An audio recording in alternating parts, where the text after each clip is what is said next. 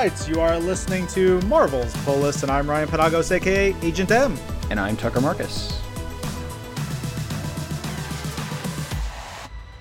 I now will introduce our two guests today, which is very exciting. Joining us, we have Marvel Comics writer of a million amazing things, Tini Howard. Hi. Hi, Tini. And, of course, we have Marvel Comics executive editor, Tom Brevoort. Hi, Tom. Hello.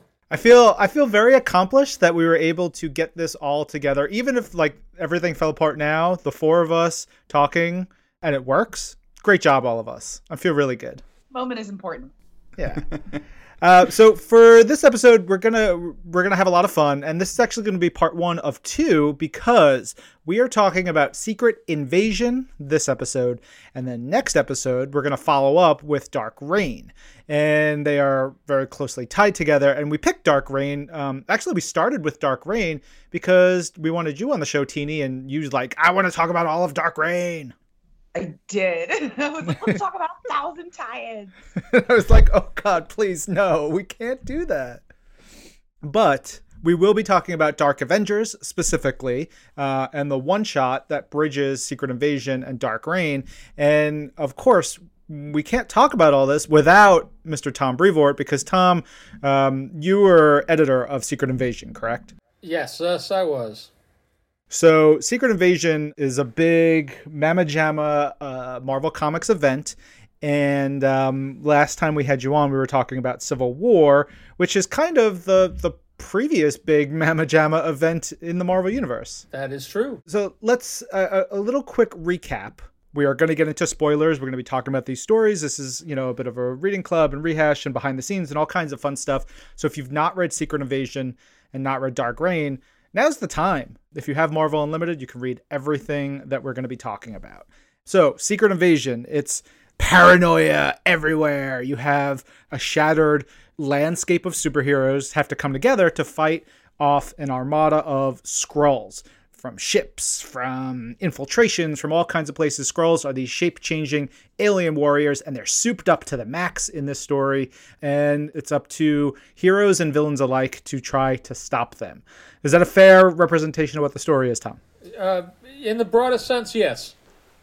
I only do broad strokes here. All right.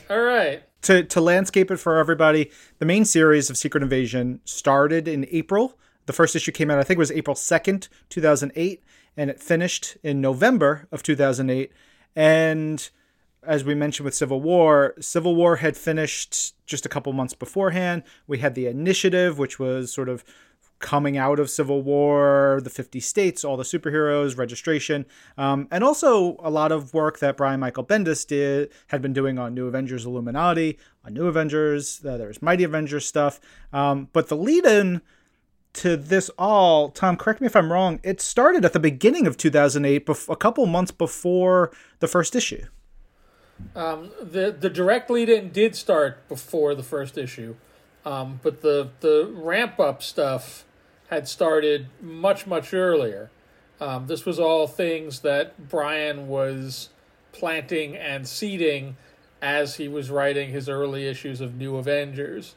That were things that he knew about that really nobody else knew about or knew were going any place specific.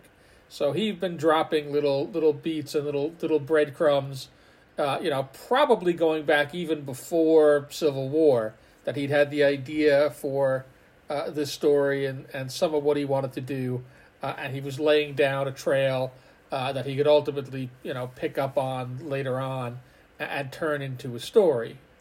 How early did you learn about what he was thinking for all this? I learned later than I probably should have, because he had laid down a bunch of that stuff before really telling me about it. He would have told me about it, and he did tell me about it before we went into a retreat to talk about it. And at that point, what I remember is, he gave me the basic overall gist of what he wanted to do.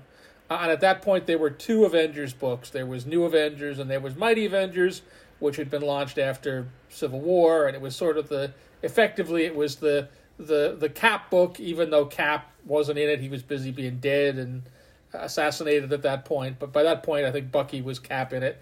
And there was the Iron Man book, which was the Mighty Avengers. So you kind of had the pro-registration and anti-registration Avengers, and everyone was divided. Everyone got their own book. And Brian, called me up at some point as we were getting ready for whatever the next retreat was, and he said, "Hey, I want to bring you up to speed on this thing. I've been planning it in the background on of the two Avengers titles. It's this thing that's going to be the secret Skrull invasion, and I want to do it completely in the pages of the two Avengers books. This is an Avengers event. It's not a Marvel Universe event. We're going to do this. So I need your help and your support as we go into this retreat to make sure that this stays on track, and that we we're able to keep control of it, and it's the scale and the size that I want it to be."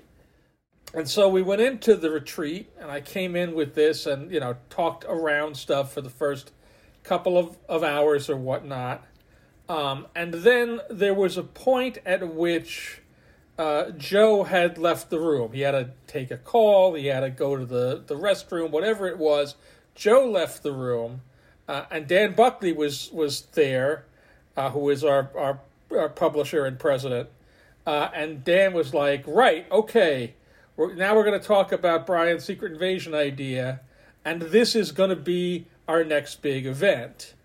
And in that split second, I read the room, and I went, "Yep, absolutely." And I totally sold Brian out. I totally threw it away and went, "Yep, okay. We're not going to win this fight. If we try to have this argument here that this is not an event, we're not going to win. So let's just cut to the part where we've already lost and accepted that this is going to be a bigger thing, and let's go." And it probably would have been different if Joe was in the room, because Joe had a different relationship with Brian and was more likely to be at least open to hearing that point of view. And it's not to say that Dan didn't, but Dan was looking at, last year we had whatever it was, whether it was Civil War or World War Hulk. I'm forgetting slightly the sequence. I think World War Hulk came between the two. Correct. If I'm remembering right. So we'd started on this pattern of, we do big events every year, and it's time for a big event story, and having a story come out of the Avengers books, which were doing very well, made a lot of sense, and this is the idea Brian is building to, and that's it. And ultimately, it didn't take too long until Brian was either convinced or resigned to the fact that, he was now going to be doing the story as a big event book rather than just a story that he ran in Avengers and New Avengers. Tini, I heard you giggling during some of that. As a writer, how do you feel about those, like the way that kind of goes down? Well, it's funny because at this point, it's like, Tom, for you, it must feel like you're starting to see like chickens come home to roost, because like I was a super big fan of those books. Like books like events like Civil War and Secret Invasion are what made me like a rabid Marvel fan, and now I work for you. So. Mm-hmm. Just understand, if I'll do it to Brian, I'll do it to anybody. So it's funny because I'm learning a lot today. That's really valuable for me. No, I mean it's great, but it's like at this point I've been in those big rooms and I've seen like how we work as a group when it's like, ideas get bigger and smaller because someone in the room, just says something off the cuff and everyone responds really well. And that's one thing I really like about those big rooms, is that it's like, if something catches fire, we tend to let it catch fire. And it's like, if someone's like, "Yeah, that's cool, let's do more of that." Like, I don't know, it feels good. Like as a creative person, I always feel like the things I respond to the most when I hear about the making of them often come from those moments of cool, like generative, sudden, real storytelling and the urge to do that. So I don't know, it's kind of neat for me to hear like, things that sometimes feel like this moment of lightning, sometimes were. And I don't know, Secret Invasion was a lot like that for me. It It was my soaps. It was my story. This is, having reread it for this, I think this is my favorite Marvel Comics event up there. Like I think up there, I really love War of the Realms, and for me, it gives me special feelings. Partially, like I was reading it, my wife was looking at it. She's like, "Oh, I remember that was when we first started dating." And I have all these, I have a photo of her because we made these cutout Skrull masks. Tom, we had great marketing. I have a photo from like our second or third date of her wearing a Skrull mask, and it's so cute. And I have a lot of fondness for this. Tucker, when was the first time you read this story? It was probably 2015, which I want to say was like a year ago, but now that's 5 years ago. I want to get back to the retreat and the sort of the build of this, because one, I want to make sure we note for anybody who doesn't know Joe, it's Joe Quesada, who was our editor-in-chief at the time, but also I remember being in the rooms for these, and there was the one editorial treat in particular, like I can close my eyes and remember the room and the shape of it and everything.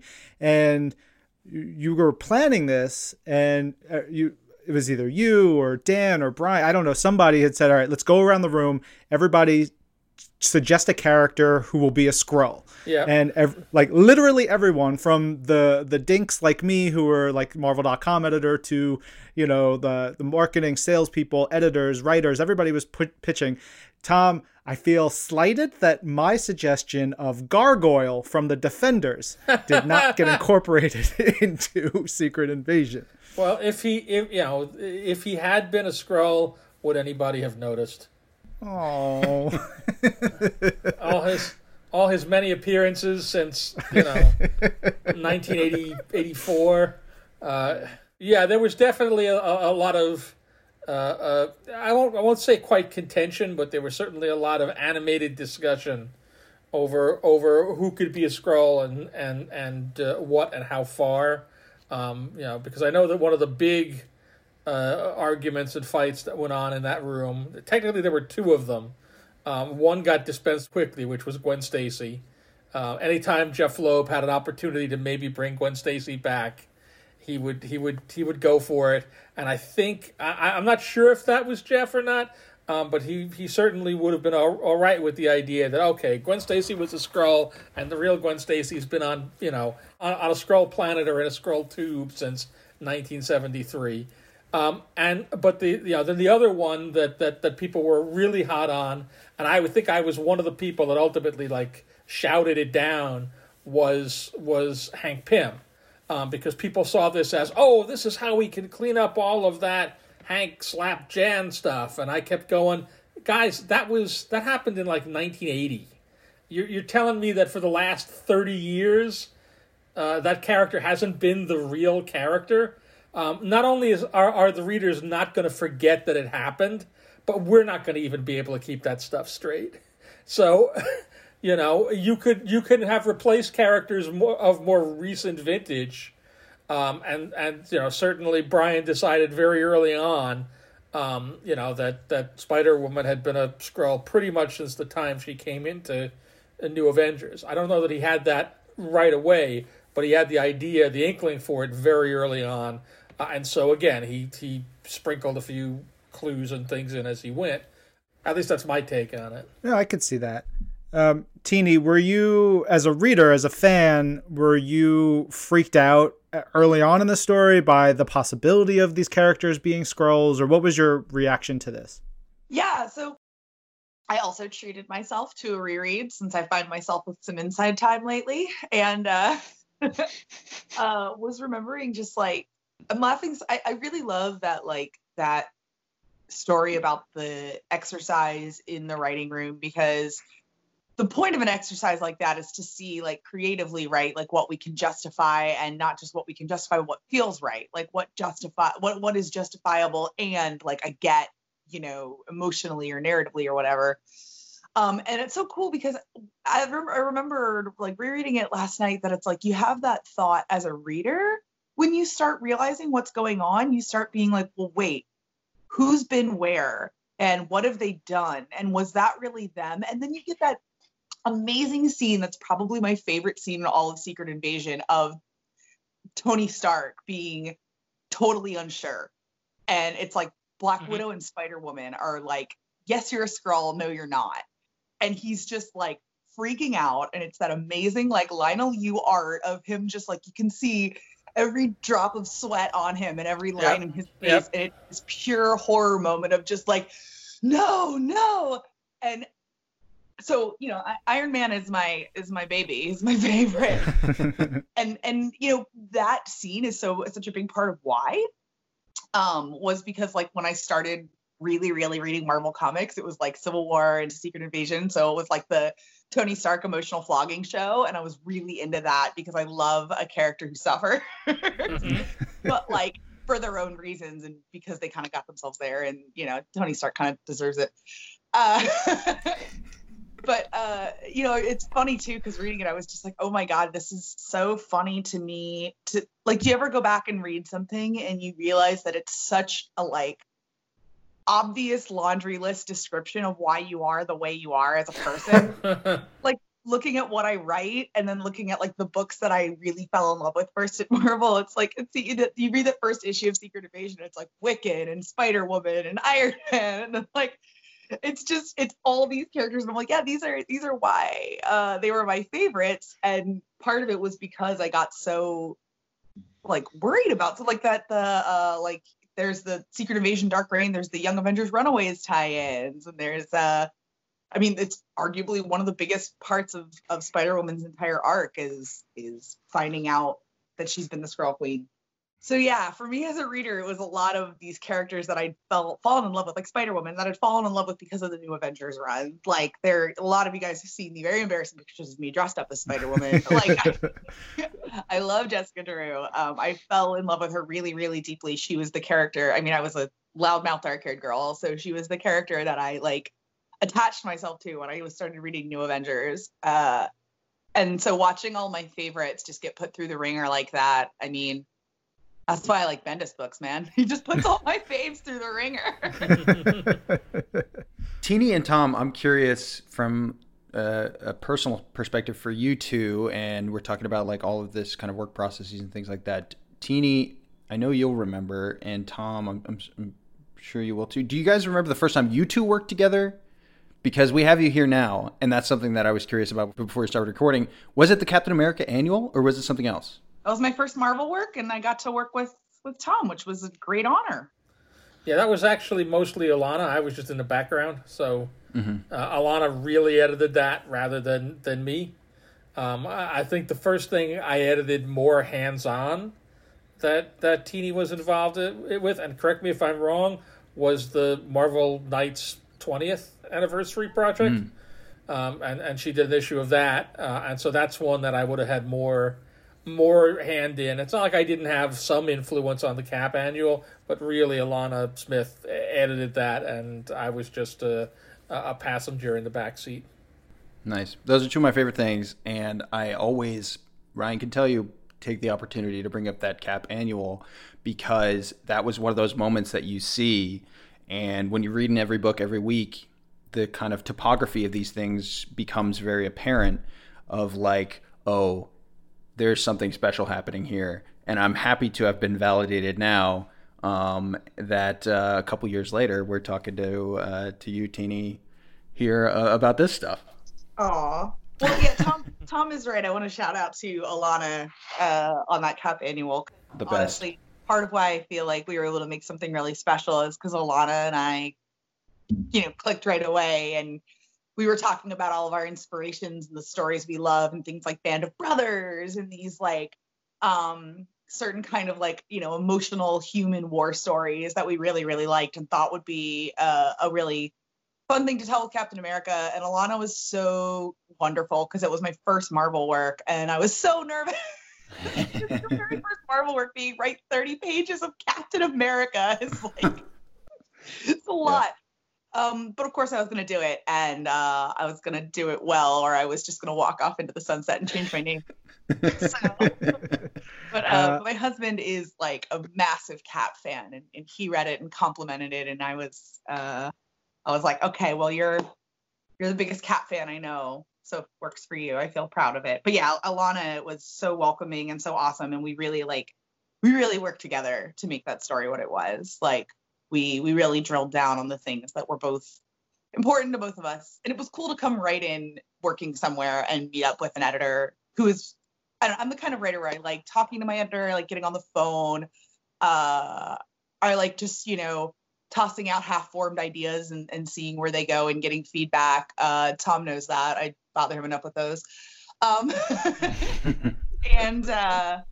Alana was totally welcome to that right off the bat. So like the reason I've been able to do all the stuff I've been able to do at Marvel is because I've had editors who like working like that with me and are always willing to like get on the phone and hear me be like, okay, I know this is crazy and it's only half formed, but maybe we can build something together. All right, let's get back on track here because I also want to like pull back a little bit, look at what Secret Invasion is, because to me, it feels even bigger in scope in the number of stories, in the number of tie-ins and relevant pieces around the Marvel Universe than Civil War. Tom, was there anything different or things that changed or things you sort of learned from Civil War that you took into Secret Invasion as a big event? I'm sure there were, because you learn stuff from all of these, but you're talking about a series that's now, 12, 13 years old, and I've learned from 12 or 13 more of these since then, so being able to define it is going to be a little bit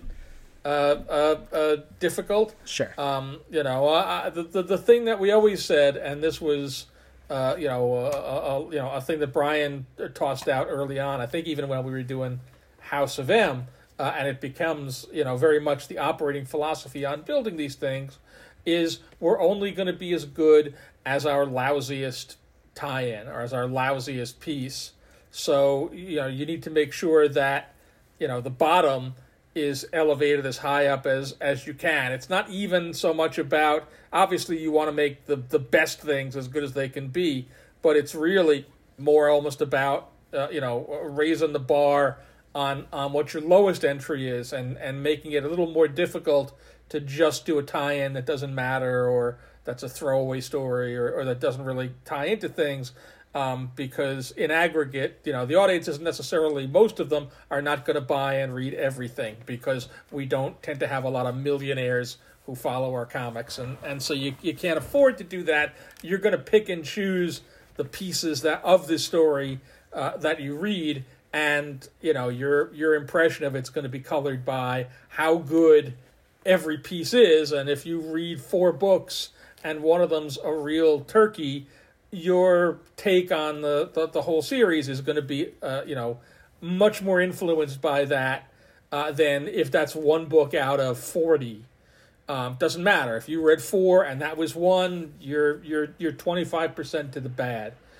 So we always tended to try and have a relatively strong bar for entry. And the operating premise coming into this is relatively simple. You need to have a Skrull in your book somewhere.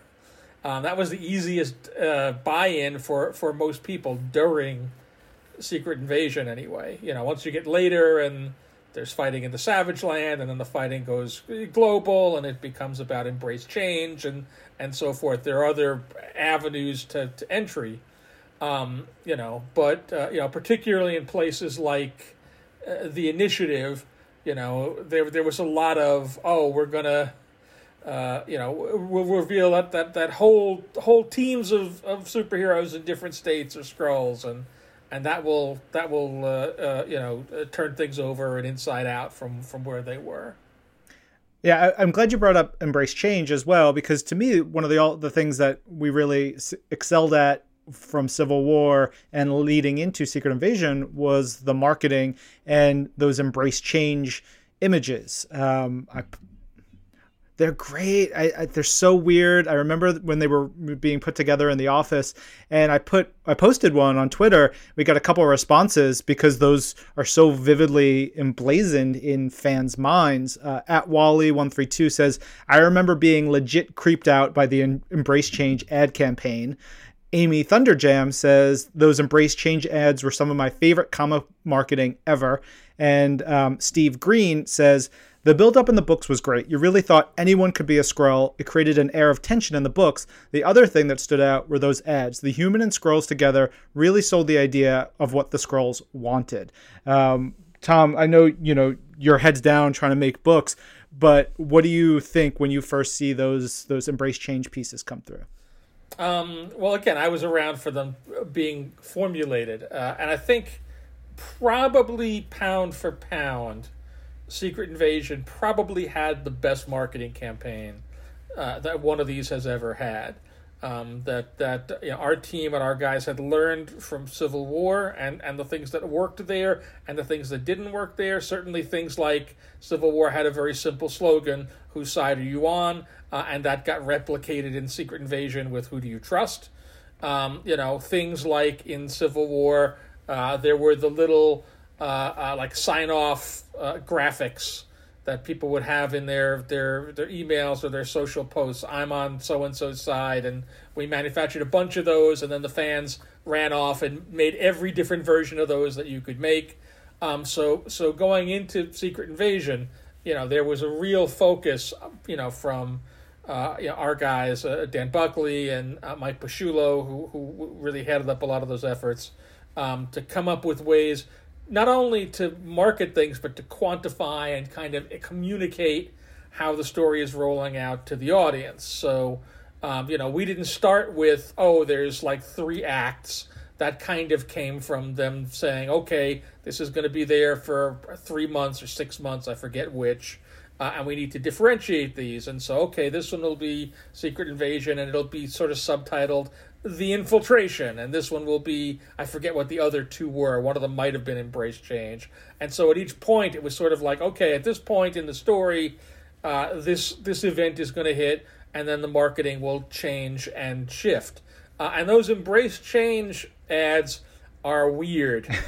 They're really strange and almost not obvious, because, like, if I'm remembering correctly, like, there's nothing on them that says Secret Invasion. Like, it's almost like they're PSA ads, and the idea was, this is kind of like the propaganda that now the Skrulls are here and they're taking over and they're going to make Earth their planet. This is kind of the spin that they're trying to communicate. I remember that it was at least somewhat influenced by Battlestar Galactica. Like, people were very into Battlestar Galactica at that time. And there was, there was stuff going on there there were Cylons among the crew, and maybe people were human, or maybe they were secret robots, and a lot of that sort of thing was in the zeitgeist. So people were talking a lot about that kind of impact and how you get that across. And there was also the quasi-religious aspect that again, in Battlestar Galactica, there was some sense of it being like a jihad or a holy or religion-based conflict, and some of that thinking got applied to Secret Invasion as well. So it's not just that the Skrulls are coming and taking over because they don't have a planet, but there's texts and there's prophecies and there's more to this than just a land grab or the standard invasion. That there's a belief system, and that these are people or beings, critters that have a belief system that you can understand, and that are trying to achieve something and make something of this that they believe is space biblically motivated. So all of this kind of went into the hopper of the marketing. Tini, you sounded like you reacted very viscerally to those ads. Oh my gosh! Well, I was laughing because one, I love that. Yeah, they don't look obvious. They look. I always thought they looked like the kind of photos that when you buy a picture frame. They were the original photos. The original photos that those are built off of were all stock photos. Yeah. Like they had gone out, Mike Pasciullo and his team went out and sourced a bunch of stock photos, like we looked through catalogs and things, and we found photos that you could take and go, okay, if we take that figure and we paint him green and we put bumps on his chin, it'll be a Skrull, and that'll work. So those are absolutely, all that kind of image, because the source material was very much that. I just want to stick one on my wall along with other family photos and see how long it takes anyone to notice. I mean, not like anyone's coming over to my apartment for the next month or whatever, but someday when I can have friends over again, I should totally just frame one of those with my other photos, real casual. Photoshop, get someone to Photoshop my wedding photos so I look like the Skrull Queen and just put it up on the wall. Oh man. To our producers who are on the line with us, Jorge and MR, I think that's an investigative piece we need to do, is to find the original models for these stock photos and then show them their Skrull versions, because that just sounds bananas. And then one of them is "You've discovered me," and pulls their face down. All right, let's start getting into more of the story stuff. Tom, you mentioned the infiltration. There's a great collection actually called Secret Invasion: The Infiltration that has a bunch of books that set things up. I just want to mention it really quickly because having reread it right before I read the main story, I thought it was great. It was New Avengers Illuminati issue number 1, New Avengers 31, 32, Mighty Avengers 7, New Avengers Illuminati 5, Avengers Initiative Annual 1, and New Avengers 38 and 39. I went through those very quickly, but there's reading those, it's really cool pieces because we see how the Skrulls capture Iron Man, Doctor Strange, Professor X, Namor, Black Bolt, and Reed back in the day to help build their Super Skrull army. We get the main reveal of Skrull Elektra in New Avengers feels now, even to me, I was reading it and it was so tense and so cool.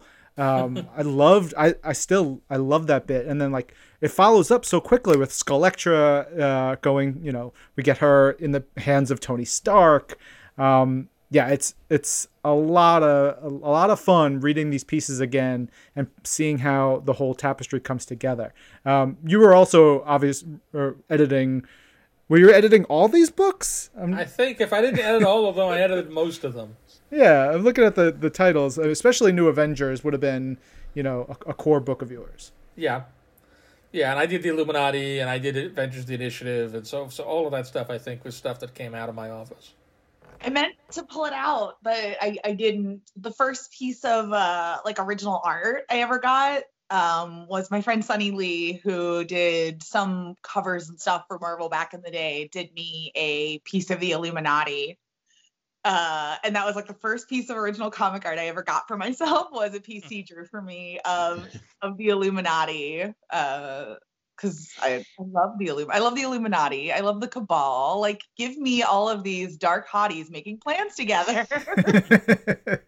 It's like wrestling. I love a good faction. I love a good heel faction. Yeah, they're not they're not the team that goes out to fight necessarily all the time, but they're the ones making the plans, getting on the microphone, making all the noise. It's the best. And not to jump ahead to Dark Reign, but there really is a read on Dark Reign that's just Norman Osborn booking a really good fight with his Avengers versus his homies. There's just Norman Osborn booking fights. It's so good. I have a lot of thoughts on Norman Osborn, which we will get to later on. Because this is a Secret Invasion podcast, we do need to talk about Secret Invasion.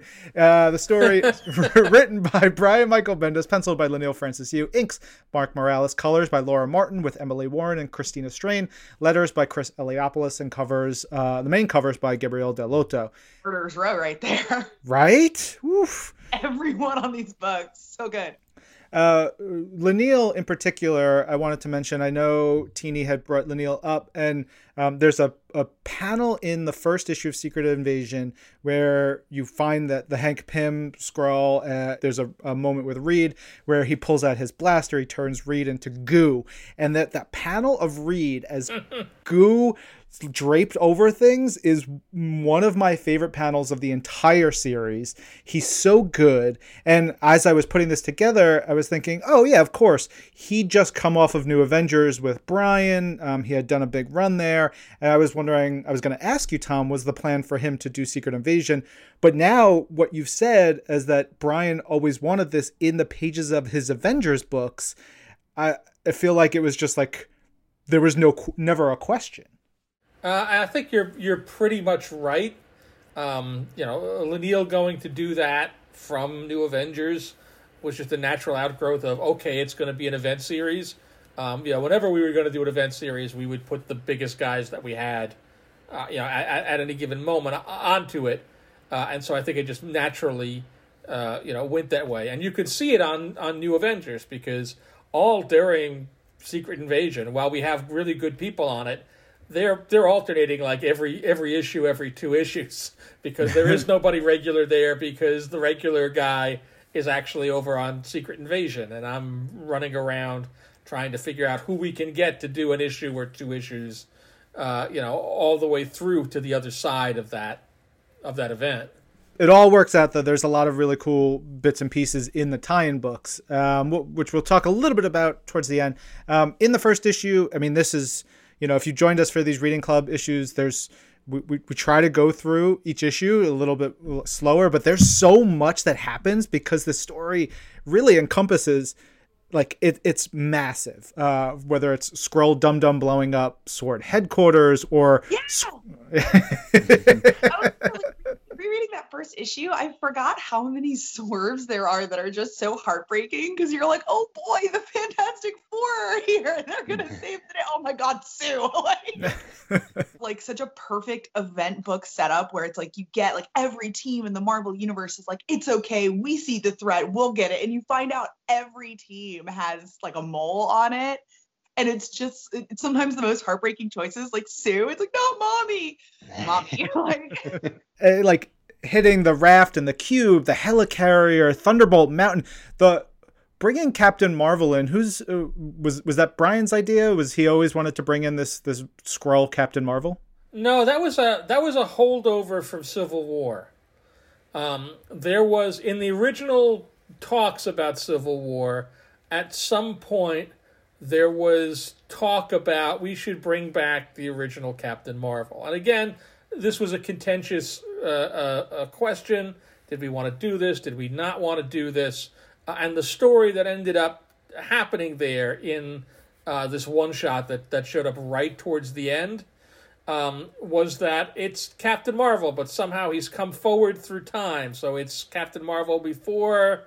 he's died of the cancer, and at some point we'll have to send him back. But in the meantime, yay, he's here and he's Captain Marvel. And nobody was really satisfied with that. One of the reasons we got to that was in the very early planning, there was talk about doing stuff with Captain Marvel, and it didn't happen.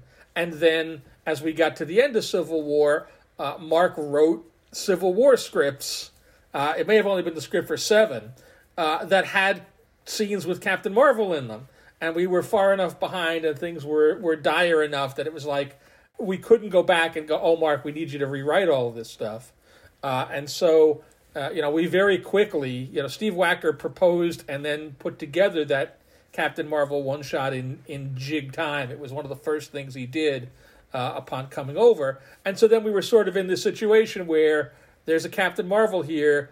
There's no project. Nobody's working on this. Nobody's doing anything with it. And nobody's really happy with the way it was all pulled together. So as we started to talk about Secret Invasion, at a certain point, we went, well, okay, what if that guy's a Skrull?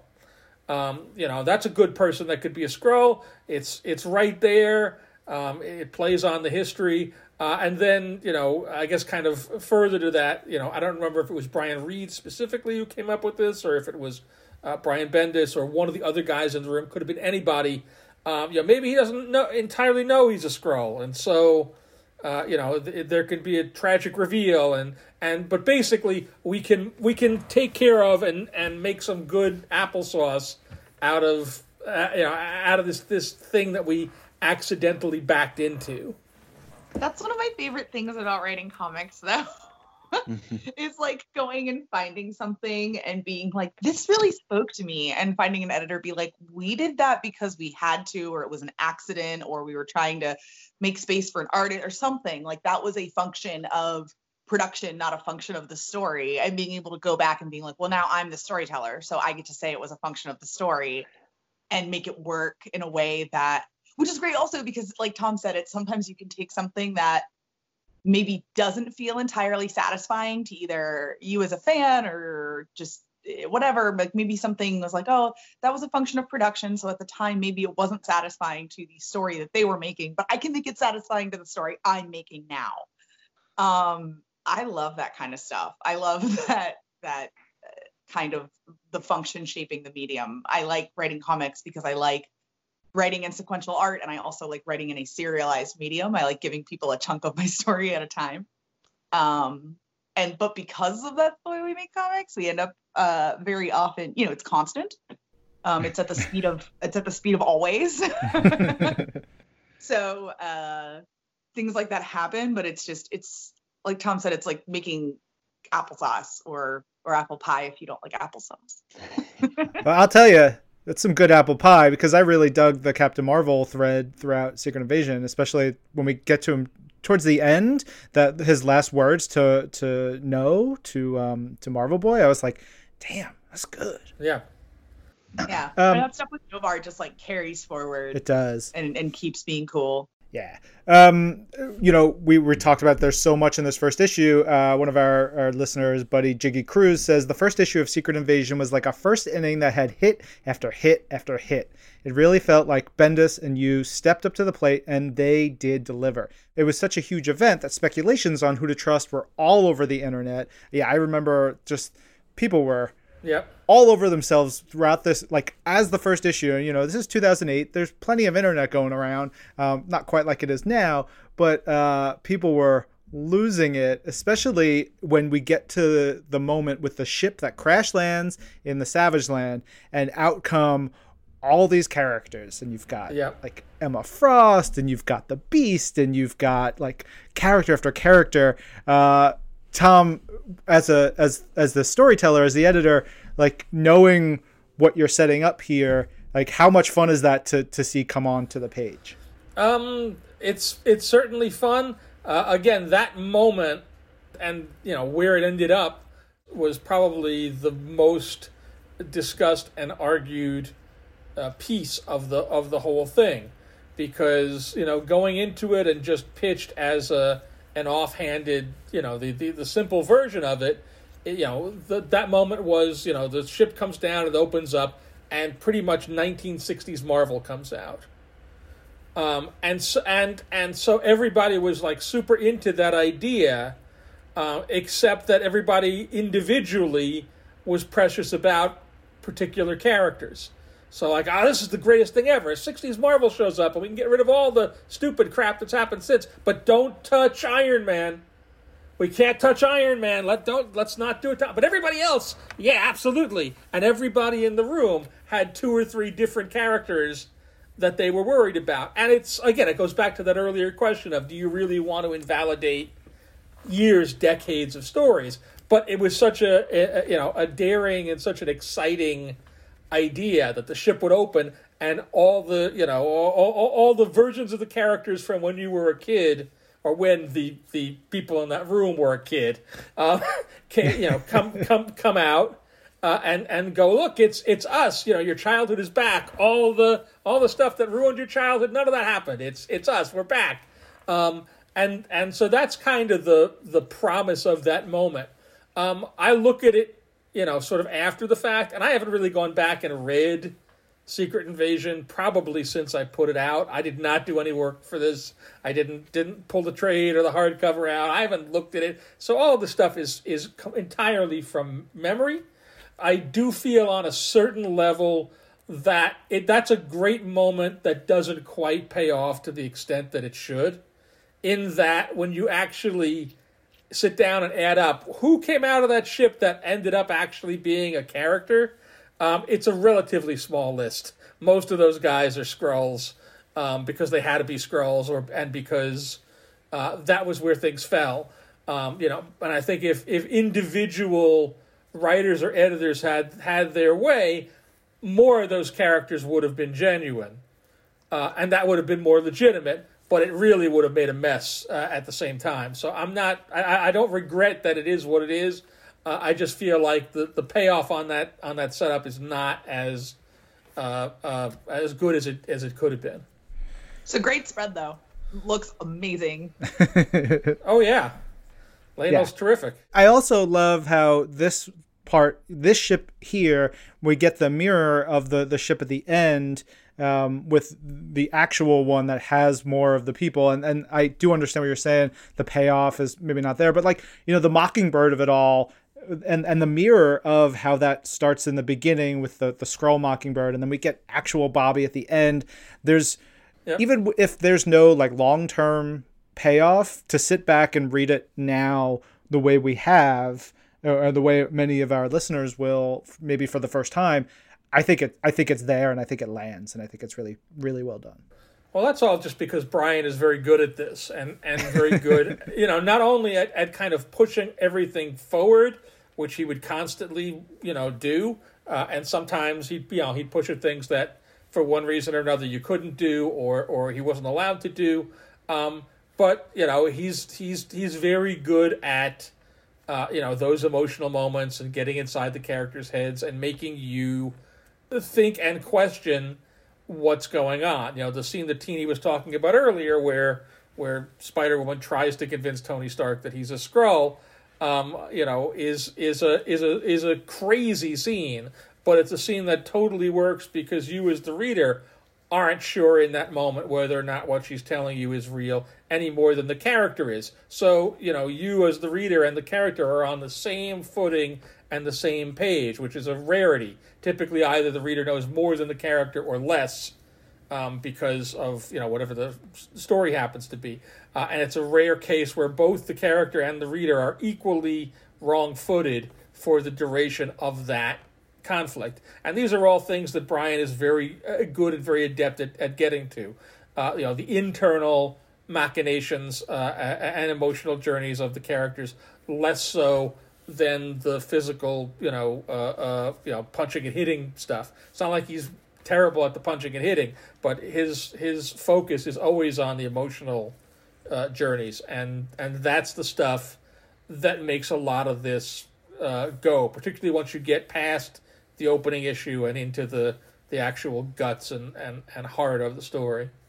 Yeah, that's kind of what I was going to say. Like, part of what I love so much about those that span, that great like run of Bendis events, is that like there were so many books during that like kind of new Avengers-y, Civil War, Secret Invasion, Dark Reign arc that I was reading really religiously. Like, two of my favorite books of all time, X Factor and Invincible Iron Man, we're both running through there. And there's a lot of stuff I was reading.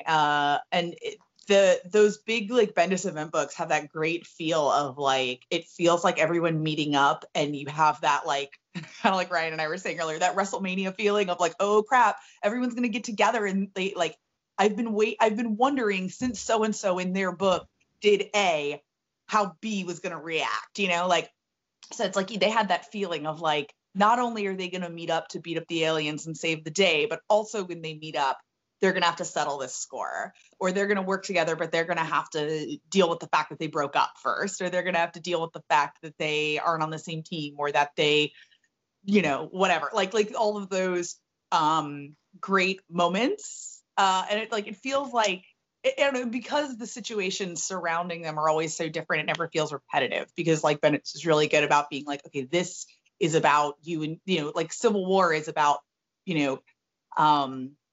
like choices, but Secret Invasion is about identity, and they each surround these things, like Tom said, that are really personal. But it's just also to talk about Secret Invasion again as a horror book, like that's really great horror writing. That moment where you feel like I'm as scared as Tony. And like that's something that you see a lot in like horror movies and horror comics, where you have that moment of relating entirely with the protagonist in pure fear. And like it's adrenaline inducing. It's exciting. It's as exciting as reading anyone punch anyone else. It's fully makes your heart pound when you read that stuff, even though it's just two people talking in a room. It's brilliant work and it's brilliant art. So you're like, that scene makes my heart pound. Tini and Tom, it's funny, as Ryan and I have been doing these reading clubs, because we find that there's just so much to talk about, like in the lead up to these things actually happening. So just looking at the series at large, what moments come to mind in terms of being the most impactful to you, the things that you remember the most, your favorite moments, your favorite scenes, things like that? Tom, let's start with you. What comes to mind, just kind of in the broadest sense that way? You're asking me about a book I haven't looked at in 12 years. So then in terms of making it, maybe I remember I remember all of the stuff that's already been talked about the initial issue. I remember a bunch about the last issue. I remember bits and pieces. Again, as you go through the different issues, and as stuff comes up, obviously I go, oh right, I remember that.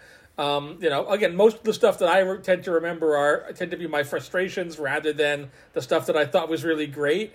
So just sitting here thinking about it, I remember, oh right, on Mighty Avengers, during this run, we did a run of, I don't remember if they were main covers or variant covers at this point, that were classic Marvel covers that had the characters as Skrulls. And I remember that we did one, and I believe it was Marko Djurdjevic who did it. It was a terrific piece. That was Ares, and it was Ares, but it was Ares as a Skrull, and it was the cover of Conan 1. And at the last minute, legal came to me and said, "Oh, we can't do that because we don't have the rights to Conan anymore." And I went, but it's not, and they said, nope, you can't. And so that cover has not seen print to this day. I don't have a file, I'm sure maybe it's archived somewhere. I don't have a file of it that's big enough to run or to use. But so I just ate that poor cover. It's one of the casualties of war, one of the losses of the invasion was this Marko Djurdjevic piece. So I remember stuff like that. That's not quite what you're talking about.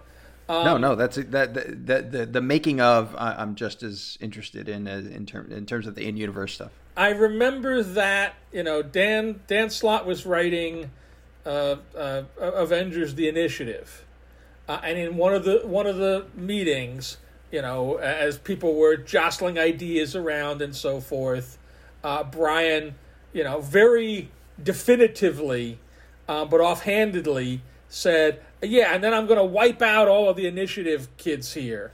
And Dan went away from that going, oh my God, he's going to wipe out her. And he literally spent 2 or 3 issues of the Initiative right before Secret Invasion, writing all of his main cast out and bringing in a whole new cast of characters with the thought that, well, if Brian's going to wipe them all out, he'll wipe out these guys, and then my guys will be okay.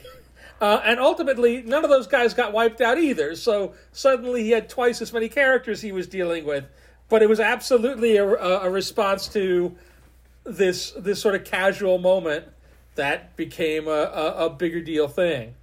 So there are a lot of little things like that where pieces don't hang together or people react or make choices on the fly. So I remember stuff like that, but again, it's tougher even to tell where one issue leads off and the other one begins this long after the fact. Tini, what comes to mind for you? In addition to that Iron Man scene I was gushing about, I guess this is so obvious because this is kind of what I suggested for the thing. I guess I'll say the end. I love Norman Osborn. Mm-hmm.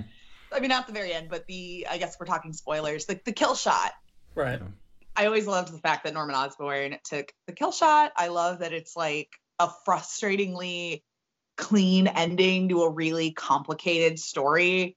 And I just love everything that comes out of that moment. Like that to me is just like one of my favorite upheavals of the Marvel Universe. It made me, it's like what started me down my dark path of loving Norman Osborn as a character.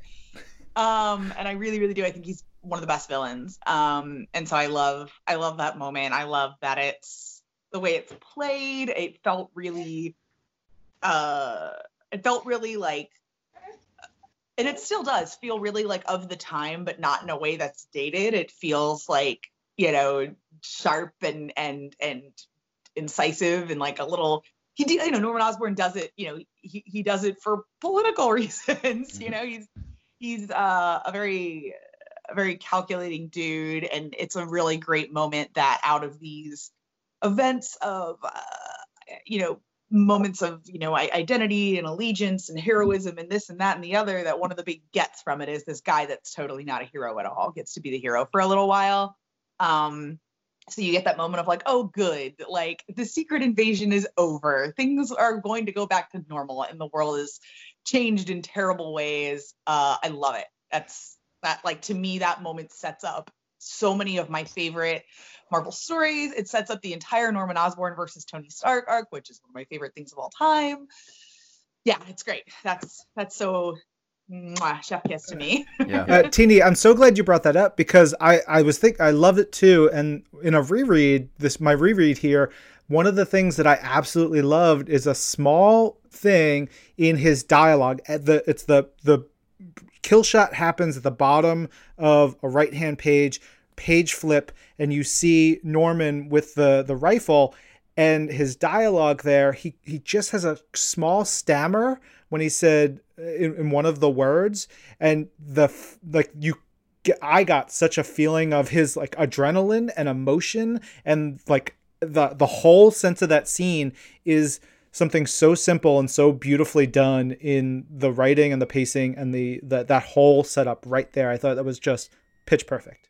Yeah, and I think you can take that stammer and snowball it into, the end of the first arc of Dark Reign of everything that he,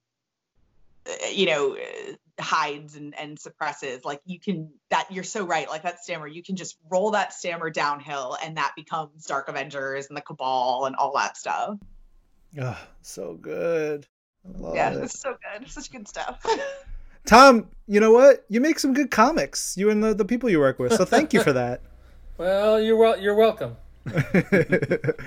That kind of puts us at the end. Well, Tucker, you asked the question. What about you? What's your favorite?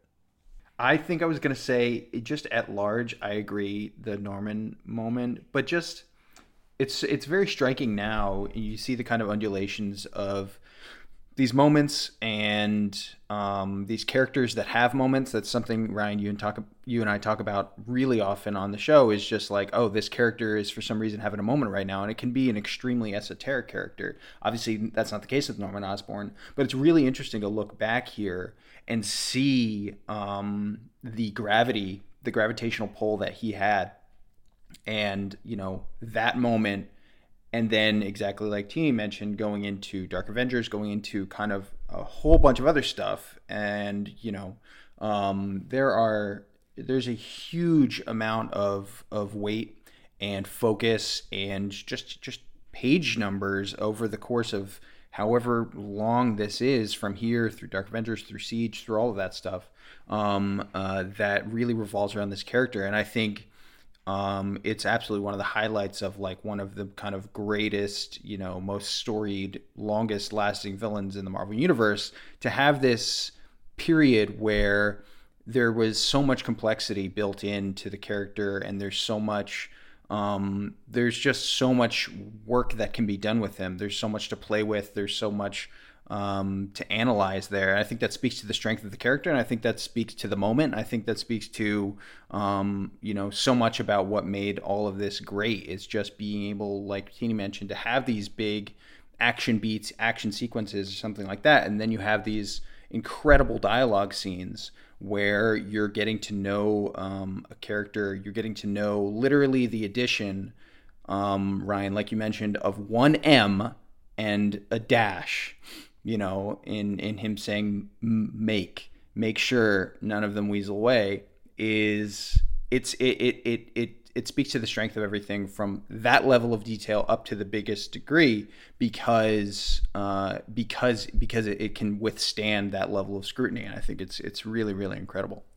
Yeah. Well, yeah. Sorry, I said one more thing about Norman Osborn because I love him so much.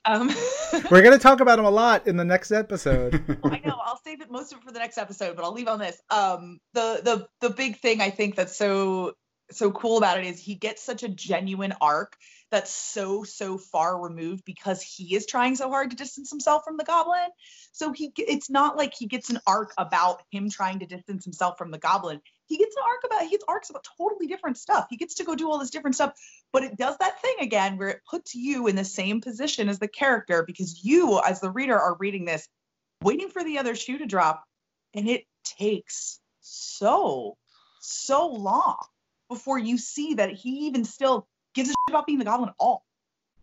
Like, you have at the time, like you convince yourself that he really is a different person, just like he's trying to do by the reveal at the end of Dark Reign or Dark Avengers 1, which I will leave for next episode. Yes.